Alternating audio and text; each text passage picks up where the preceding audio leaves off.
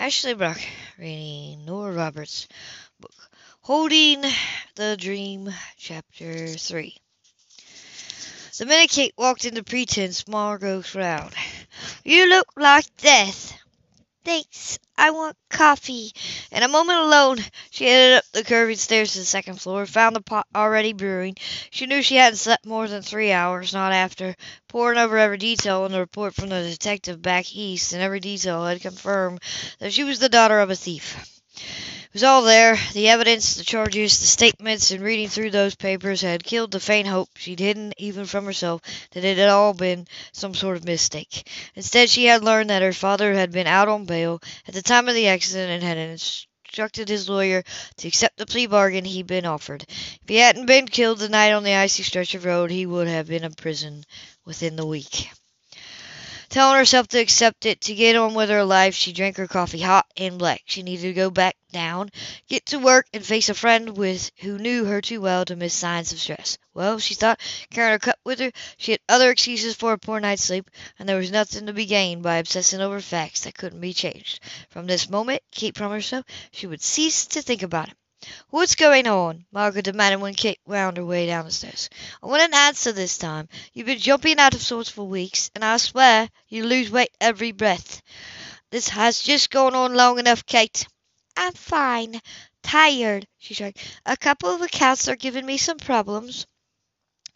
On top of that, it's been a weird week." Kate opened the cash register, counted out the bills and coins for morning change. "Monday, that scum Thornhill came slinking into my office." Margaret turned her from setting up the teacup. "I hope you kicked his ass right out again." "I let him think we've made up. It was easier," she said before Margot could comment. "He's more likely to leave me alone now." "You're not going to tell me that's what's keeping you up at night?" "He gave me some bad moments, okay?" "Okay," Margot smiled simply. "Men are pigs, and that one is a blue ribbon hog. Don't waste your beauty sleep on him, honey." "Thanks. Anyway, that was only the first weird thing. The weekly life of a CPA. Wednesday, I got tossed this new account. Freeland. It's a petting zoo. Kitty Park Museum. Very strange. I'm learning all about how much it costs to feed a baby llama." Margot paused. "You lead such a fascinating life." "You telling me?" Then yesterday, the partners all huddled together for most of the afternoon. Even the secretaries were barred. Nobody has a clue, but the rumor is somebody's about to be canned or promoted. Kate shrugged and closed her eyes. "I've never seen them powwow like that. They had to make their own coffee." "Stop the presses!" "Look, my little world has just a margin, intrigue, and drama as everyone else's." She stepped back as Margot advanced on her. "What?" "Just hold still." Grabbing Kate's lapel, Margot pinned on a crescent-shaped brooch, dangling with drops of amber. "Advertise the merchandise." "It's got dead bugs in it." Margot didn't bother herself. "Put some lipstick on, for God's sake. We open in 10 minutes. "I don't have any with me, and I'm telling you right now, I'm not going to work with you all day if you're going to be picking on me. I can sell ring up and box just fine without painting my face."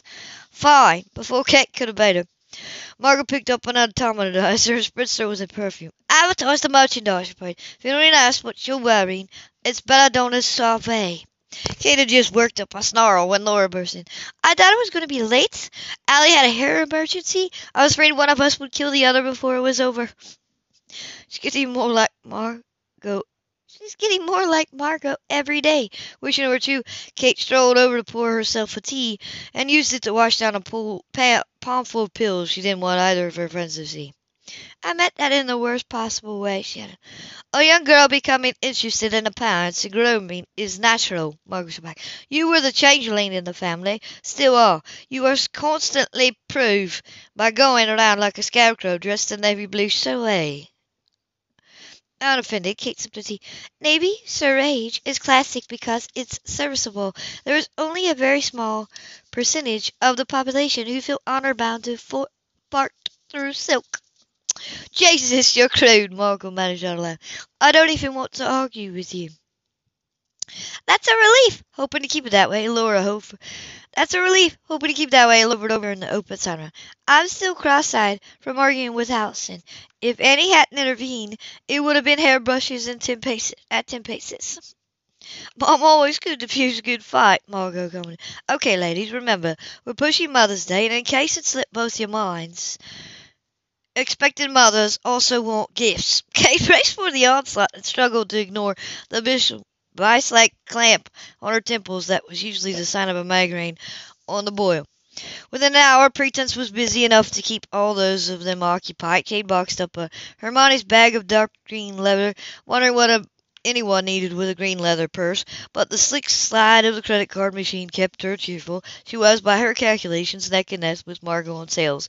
It was a fine feeling, she thought, as she wrapped the gold and silver box in elegant floral paper, watching the business progress, and the combo of competition and medication had eased the headache that had been threatening.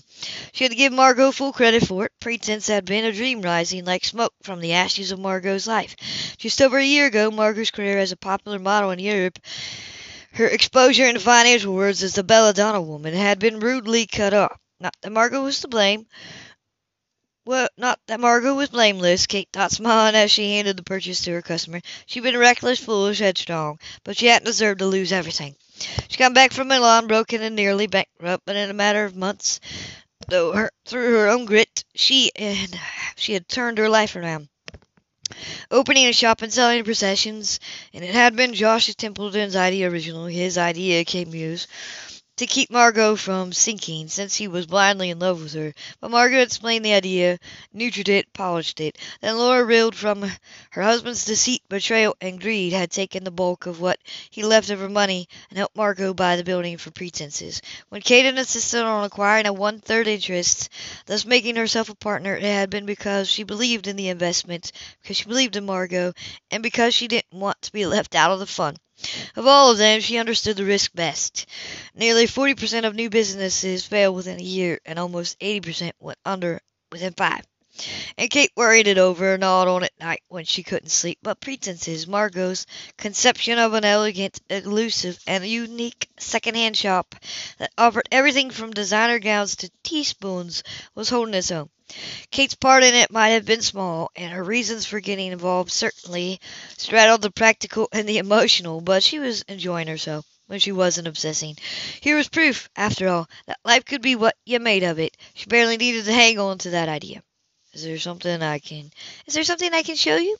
The man she smiled at was 30-ish, attractive in a rugged, lived-in manner. She appreciated the worn jeans, the faded shirt, the dashing reddish mustache. Well, maybe this necklace here. She looked down at the display, zeroed in on his choice. It's pretty, isn't it? Pearls are so classic. No regular pearls, she thought as she lifted the necklace out. What the hell were they called? She continued to search through her mind as she draped the necklace over her velvet form. Seed pearls, she remembered and beamed at him. He really was awfully cute. It's called a larnet, she added. She got that off the tag. 3 strands in the clasp or the slide thing has a... Give me a minute. Made pearl set in gold. Tradition with a flair, she added, enjoying the ad-lib. I wonder how much. Hesitating, he flipped the tiny, discreet peg tag over. To his credit, he once only said, well, it is the top of my price range. It's something she'll wear for years. Is it for Mother's Day? Yeah. He shifted his feet, run across her finger over his night. She'll go nuts over it. She melted toward him. Any man who would take such time and trouble for a gift for his mother earned top points from Kate Powell, especially when he looked just a little bit like Kevin Costner. We have several other really nice pieces that aren't quite so expensive. No, I think maybe. Could you put it on so I can get a better picture? Sure, happy to oblige. She passed it around her neck. What do you think? Is it great? She angled the counter mirror so that she could judge for herself and added, laughing, if you don't buy it, I might have to snap it up myself. It looks awful pretty on you, he said with a shy, quiet smile that made her want to skip him up and bundle him into the back room. She's got dark hair like you. Wears it long, but the pearls look good with dark hair. I guess I'll have to take it, along with that box over there, the silver one, with all the fancy scrolling. Still wearing the necklace, Kate scooted out from behind the counter to get the trinket box he pointed out. 2 presents. She reached up under the necklace. Your mother must be a very special woman. Oh, she's great. She's going to like this box. She sort of collects them. The necklace is for my wife, though. Yeah, I'm getting all my Mother's Day shopping done at one time. Your wife? Kate forced herself to keep her lips cheerfully curved at the corners. I guarantee she'll love it. But But if she or your mother prefers something else, we have a 30-day exchange and return policy. With that, she considered admirable restraint. Kate laid the necklace down. Now, will that be cash or charge? 10 minutes later, she watched him saute out. The cute ones, she muttered to Laura. The nice ones. The ones who love their mothers are always married. There. Laura pulled Kate's arms before reaching under the counter to select the proper box. It looked like a very good sale. Puts me at least 200 up on Margot, and the day's young. That's the spirit, but I should warn you, she's got one back in the wardrobe room now, and she's definitely leaning toward Versace. Shit! Kate turned to scan the main showroom for prey. I'm going for the blue-haired lady with a Gucci bag. She's mine. Ruler and Tiger. Kate didn't break for lunch and told herself it was because she wanted to keep up her momentum, not because her stomach was acting up again. She had tremendous success in the second floor ladies' boudoir and racked up 2 Perigord and stained glass accent lamp and a tasseled footstool. Maybe she did sneak into the back room a couple of times to boot up the computer and check Margot's bookkeeping, but only when her lead was comfortable. She corrected the expected mistakes, rolled her eyes over a few unexpected ones, and tidied up the files. She was forced to admit, in the end, the account's lapse was what cost her the victory, which came back smug, already preparing the lecture she intended to deliver to Margot on the cost of careless accounting. Her rival was closing the sale. A whopper. Kate knew antiques. A child didn't grow up in Templeton House and not learn to recognize and appreciate them. Her heart sank even as dollar signs revolved in her head when she recognized the piece Margot was going over. Louis the 16th, Kate recited in her head. A Saturnia Opania, probably near 1775. The marquee panels typically of the era included vases and garlands of flowers, musical instruments, and drapery. Oh, it was a stunner, Kate thought in one of the remaining pieces from Margot's original stock. I'm sorry to lose it, Margot was telling the dapper white-haired gentleman who leaned on a gold-headed cane and studied the Secretariat, and the woman who described it with equal admiration. I bought it in Paris several years ago. You have a wonderful eye. In fact, you have 2 wonderful eyes. Oh, Mr. Steiner, that's so sweet of you. In her shameless style, Margot trailed a finger down his arm. I do hope you'll think of me, now and again, when you're enjoying this. I can promise you I will. Now, as to shipping, just come over here to the counter, and I'll take all the necessary information. Margot crossed the rooms, hit swinging, and shot Kate a triumphant look. I think that crushes you for today, eh? She said when her customer sold out. The day's not over, Kate says. We still have 2 hours until closing, so until that fat lady sings, which will be you in a few months. Don't count your chickens. Such a sore loser. Margaret clucked her tongue and was ready to pounce when the door jangled. It was a customer, but she pounced anyway. It wasn't a customer, but she pounced anyway. Josh! He caught her, kissed her, then pulled her to a chair. Off your feet. He kept one hand on her shoulder, turned to Claire Kay. You're supposed to be keeping an eye on her, making sure she doesn't overdo. Don't hang this on me. Besides, Margot doesn't stand when she can sit and doesn't sit when she can lie down, and I made her drink a glass of milk an hour ago. Josh narrowed his eyes. A whole glass. What? She didn't spit at me? Well, she didn't spit at me because it amused and touched her. See her big brother worrying fuss. Kate decided to forgive him. She stepped over and kissed him. Welcome home. Thanks. He stroked a hand over here. Where's Laura? Upstairs with a couple of customers. And there's another one in the wardrobe room. Margaret began. So, sit. Josh, Kate can handle it. You're looking pale. Margaret began. I am not. You're going home and taking a nap, he decided. No way you're going to work all day, then run around giving a party. Kate and Laura can finish out here. Sure we can. Kate Margaret's a couple of hours should do it. Keep dreaming, pal. I've already won. Won? Oh, it's interesting to bet. Josh looked from one to her. Won what? Just a friendly wager that I could outsell her. Just a friendly wager that I could outsell her.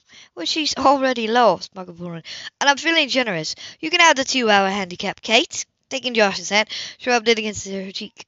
And when you've lost, officially, you wear the Ogro slip dress, the red to the party tonight.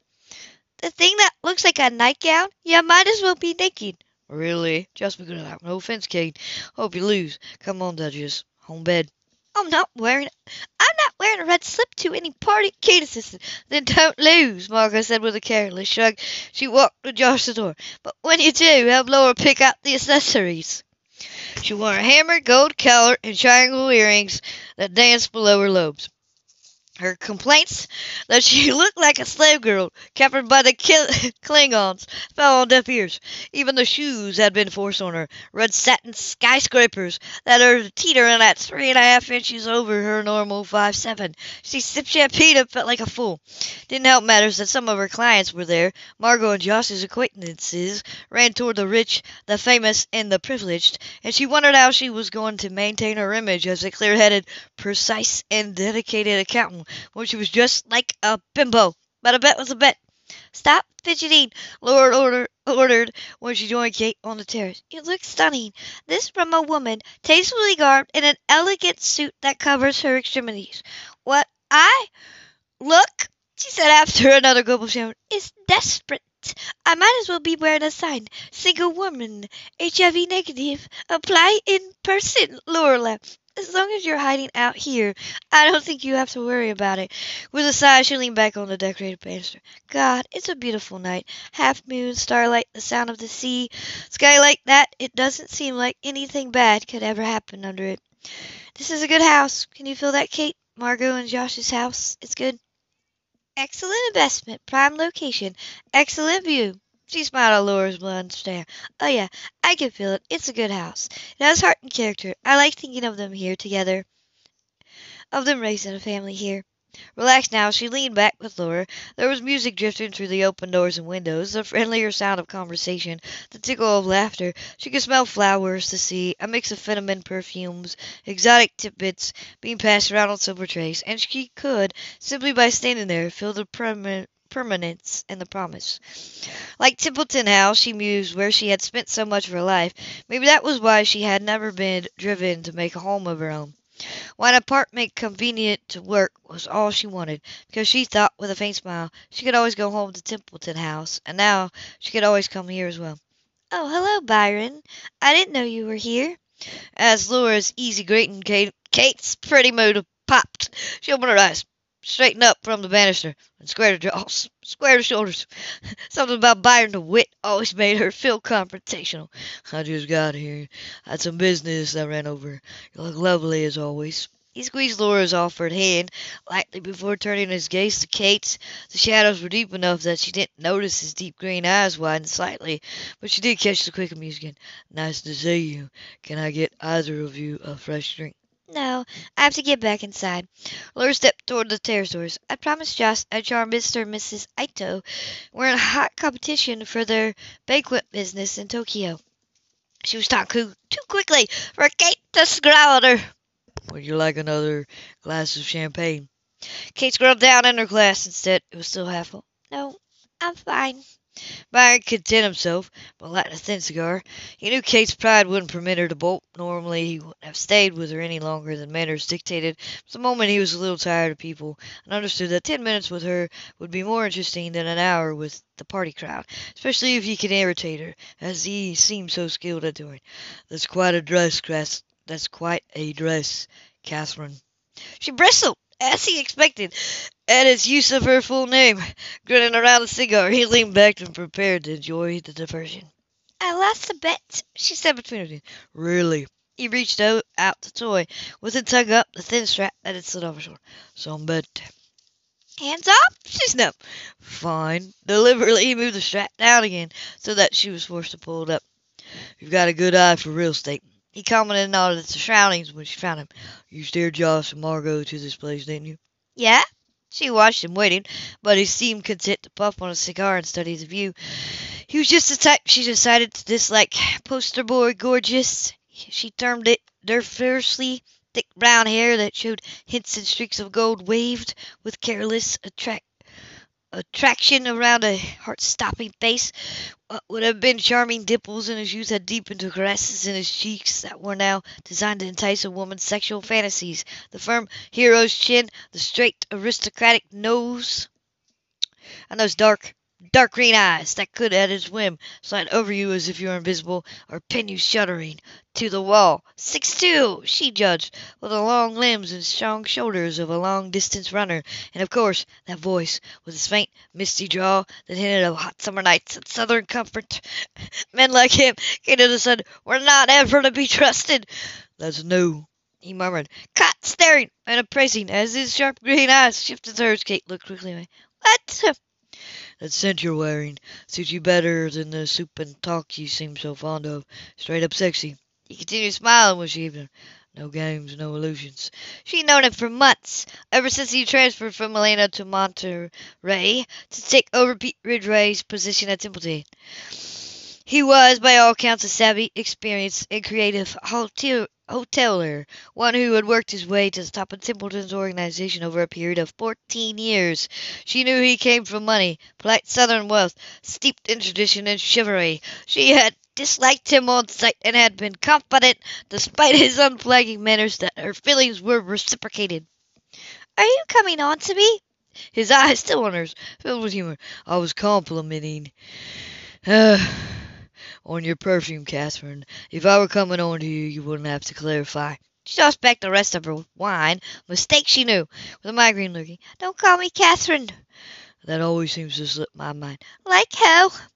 Exactly. And if I were to tell you look particularly attractive tonight, that would be an observation, not an overturn. Anyway, Kate, we were discussing real estate.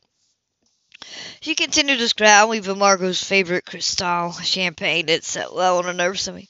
We were? Oh, we're about to. I'm considering buying a home in the area since my 6-month trial period is almost over. You had a trial period? It cheered her up considerably to picture him on a probation on Templeton, California. I had 6 months to decide if I wanted to be based here permanently or go back to Atlanta. Reading her mind easily, he grinned. I like it here. The sea, the cliffs, the forest. I like the people I work with, but I don't intend on continuing to live in a hotel, however well run and lovely it may be. She shrugged, irritated by the way the wine seemed to be sitting like lead under her breastbone. Your business, DeWitt, not mine. He would not, he told himself patiently, allow her prickly nature to divert him from his objective. You know the area. You have contacts and a good eye for quality and value. I thought you could let me know if you hear about any interesting property, particularly in the 17-mile drive area. I'm not a realtor, she muttered. Good. That means I don't have to worry about your commission. Because she appreciated that, she meant, there is a place. Might be a little big for your needs. I like big. Big, yours. It's near Pebble Beach, 4 or 5 bedrooms. I can't remember, but it's back off the road, a lot of cypress trees, and a nice established yards. Decks, she continued squinting her eyes as she tried to remember. Front and back, wood, cedar, I think, lots of glass. It's been on the market about 6 months and hasn't moved. There's probably a reason for that. Might be it was waiting for the right buyer. Do you know the realtor? Sure. They're a client. Monterey Bay Real Estate. Ask for Arlene. She shoots straight. I appreciate it. If it works out, I'll have to buy you dinner. No thanks. Just consider it. She broke off as pain stabbed in her stomach. Then, like a sick echo, erupted in her head. The glass slipped out of her hand and shattered on the towel even as he grabbed her. Hold on. He picked her up at a moment to notice she was little more than bones and nerves before he eased her onto the cushions of the Jesus Christ, Kate, you're dead white. I'll get someone. No! Biting back the pain, she grabbed her. It's nothing. Just a twinge. Sometimes alcohol. Wine on an empty stomach. She managed regulating her breathing. I should know better. His bro knit, his voice thrown with image. When did you eat last? I was kind of swamped today. Idiot, he said. There's enough food around here for 300 starving soldiers. I'll get you a damn plate. No, ordinarily that vicious look wouldn't have quelled her, but the moment she was supposed to say, okay, thanks, but don't say anything. It'll only worry them, and they've got all these people here. Just don't say anything. She repeated, then watched him after one last smoldering look stride off. Her hand trembled a bit as she opened her bag and swigged from a small medicine bottle. All right, she promised herself. She would take better care of herself. She'd start trying those yoga exercises Margot had shown her. She'd stop drinking so much damn coffee. She would stop thinking. By the time he came back, she was feeling steadier. One look at the plate he carried, she let out a laugh. How many of those starving soldiers do you intend to feed? Just 8. Jordan popped a small, succulent shrimp into her mouth himself, after a moment's deliberation. She scooted over on the cushion. A distraction, even in the form of Byron DeWitt, was what she needed. I guess I have to ask you to sit down and share. You're always so gracious. She chose a tiny spinach quiche. I just don't like you, DeWitt. Fair enough. He dipped in some crab souffle. I don't like you either, but I was taught to be polite to a lady. Yet he thought of her. Odder still, he dreamed of her. A fog-drenched, erotic dream he couldn't quite remember in the morning. Something about the cliffs and the crash of waves, the feel of soft skin and slim body under his hands, those big, dark Italian eyes stared into his. It left him uncomfortably amused with himself. Byron DeWitt was sure of many things. The national debt would never be paid. Women in the cotton dresses were the best reason for summer. Rock and roll was here to stay, and Catherine Powell was not his type.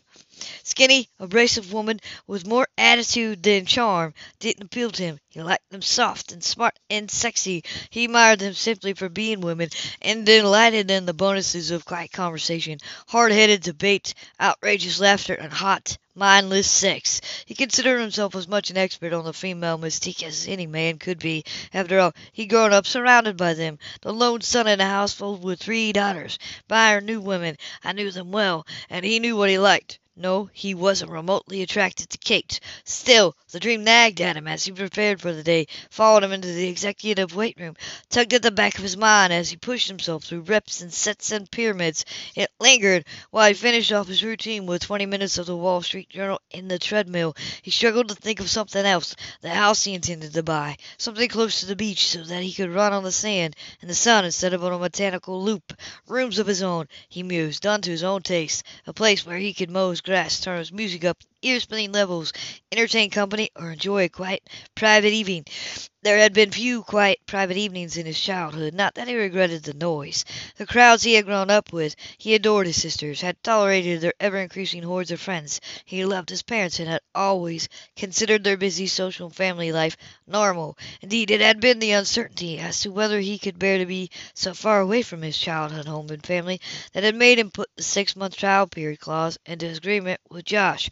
Though he did miss them, he realized he could be happy in California. He was nearly 35, and he wanted his own place. He was the first DeWitt to move out of Georgia in 2 generations. He was determined to make it the right move. If nothing else, it would stop that not-so-subtle family pressure for him to settle down, marry, start a family. The distance would certainly make it difficult for his sisters to continually shove women they considered perfect for him under his nose. He had yet to meet a woman who was perfect for him. As he stepped into the shower back in his penthouse office, sweet, he thought of Kate again. She was definitely wrong. If he dreamed about her, it was only because she'd been on his mind. Annoyed that she continued to be, Byron turned up the radio, affixed to the tiles, until Boone Radiate bellowed out the challenge to give them something to talk about. He was merely concerned about her, he decided. She'd gone so pale become so quickly and unexpectedly vulnerable. He'd always been a sucker for a damsel in distress. Of course, she was an idiot for not taking care of herself. Health and fitness weren't an option in Byron's mind, but a duty. The woman needed to learn to eat properly, cut back on the caffeine, exercise, build up some flesh, and jetsam some of those jaggling nerves. She wasn't half bad when she lost the attitude, he decided, stepping out of the shower with Bonnie still blasting. She'd given him a decent lead on the kind of property he was interested in, and they'd even managed to have a reasonable conversation over a shared plate. And she had looked interesting in that excuse for a dress she'd been wearing. Not that he was interested, Byron assured himself as he lathered up to shave, but she had a certain gamey appeal when she wasn't scowling. Almost Audrey Hepburnish. He swore when he nicked his chin with the razor, with the blame for his intention directly on Kate's head.